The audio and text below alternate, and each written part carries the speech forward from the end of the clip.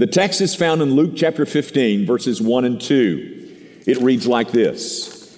Now the tax collectors and sinners were all drawing near to him, and the Pharisees and the scribes grumbled, saying, "This man receives sinners and eats with them." Boo. The grass withers and the flower fades, but the word of our God, this word, this endures forever. Guys, Luke chapter 15 is one of the more widely known chapters in the whole Bible. You may have heard it identified as the lost and found of the New Testament. It got that name because it contains three parables, and all three of which have something to do with that which was lost and then got found. Thus, the lost and found of the New Testament. But for the morning, I want to draw your attention to those opening two verses, because what they give us is the occasion.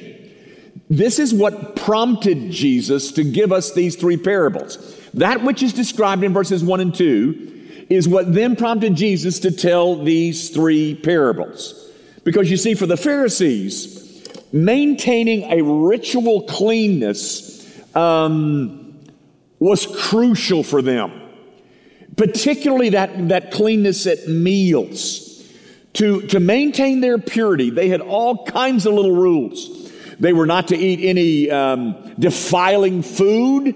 They were not to eat with any defiling people. They were not to eat food that had not yet been tithed on. And you remember that scene in, I think it's Matthew 15, where Jesus and the 12 were walking through the grain field, and they began to pluck some, and the Pharisees said, "Stop and desist. These men are eating with unclean hands." Because cleanliness is very important to them. And then here comes Jesus, just flagrantly, consciously snubbing his nose at all of their little taboos. And these Pharisees, they didn't like that. And they let their disdain be known, like you find right here. And so, knowing that they didn't approve of him, Jesus then tells these three parables that are found in Luke chapter 15. All three of the parables, folks, in Luke 15 have a similar, if not identical, plot. They all deal with something that was valuable that got lost, that the person owning it engaged in a search. It was found, and then there was a celebration once it was found, and the celebration extended to all the friends and neighbors. Now, this third of the three parables is, of course, the one that you know.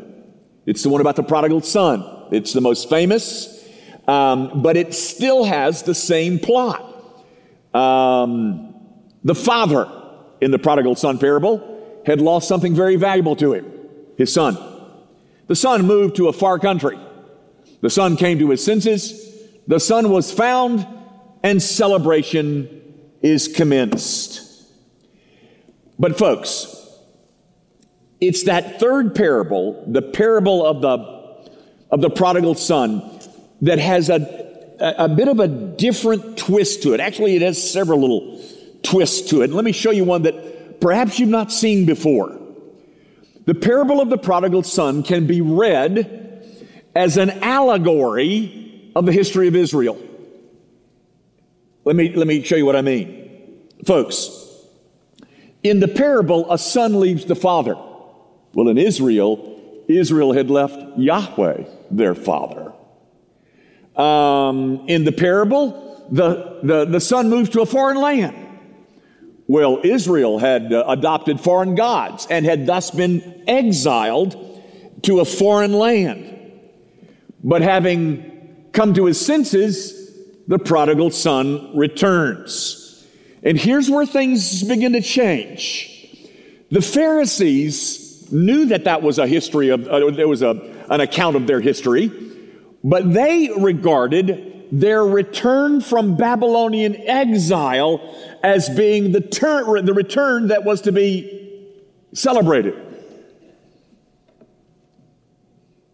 But Jesus doesn't take that parable in that direction. In fact, what he does is that he identifies the sinners and the publicans as the heroes of the story. They were the ones who had truly returned from exile. They were the ones who were God's true son, the true Israel, and they were the ones over whom the Father was rejoicing. And he does all that, Jesus that is, by inserting something into that parable that is not in the other two. The elder brother. The elder brother in his smug religiosity. And the elder brother then becomes a figure for the Pharisees who were grumbling. Just like the elder brother grumbled about what was going on. And so the villain of the parable of the prodigal son is the Pharisees. The elder brother who cuts himself off from the father's joy by isolating himself and refusing to come to the party. And there he is outside, peering through the windows, while the father is having this sumptuous meal with dirty people. Oh, they're sinners. And those publicans, those prostitutes. And there they were on the outside, looking in, refusing to enter into the Father's joy.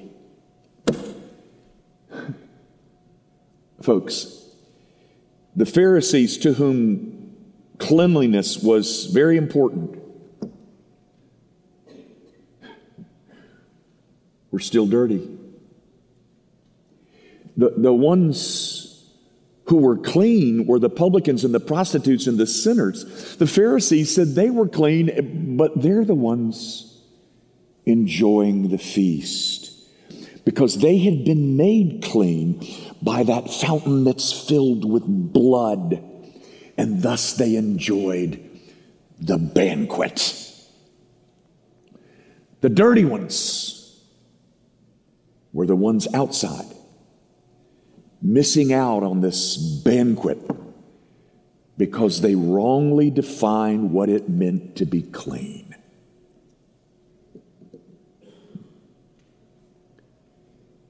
Have you done that?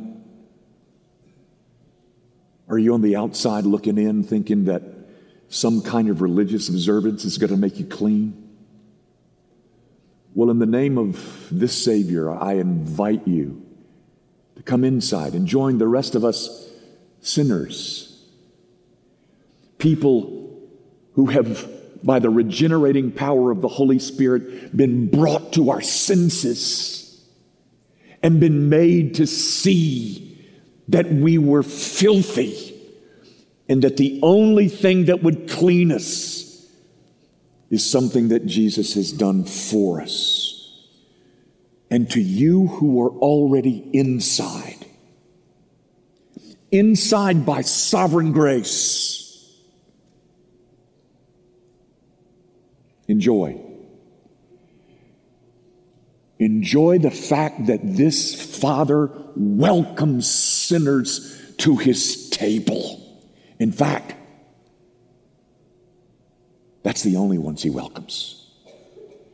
Never forget that the only reason that we belong at this table is because of our relationship to him, the one whose body was broken and blood was shed to take dirty sinners and make them clean and then celebrate. Our Father, would you meet us at this table and remind us of all the things that you have done on our behalf so that we might enter into the joy of the Father. Meet us at this table, O God, and remind us of all those things that are at the heart and center of our religion, the broken body and shed blood of Jesus Christ for sinners. We ask, of course, in Jesus' name. Amen.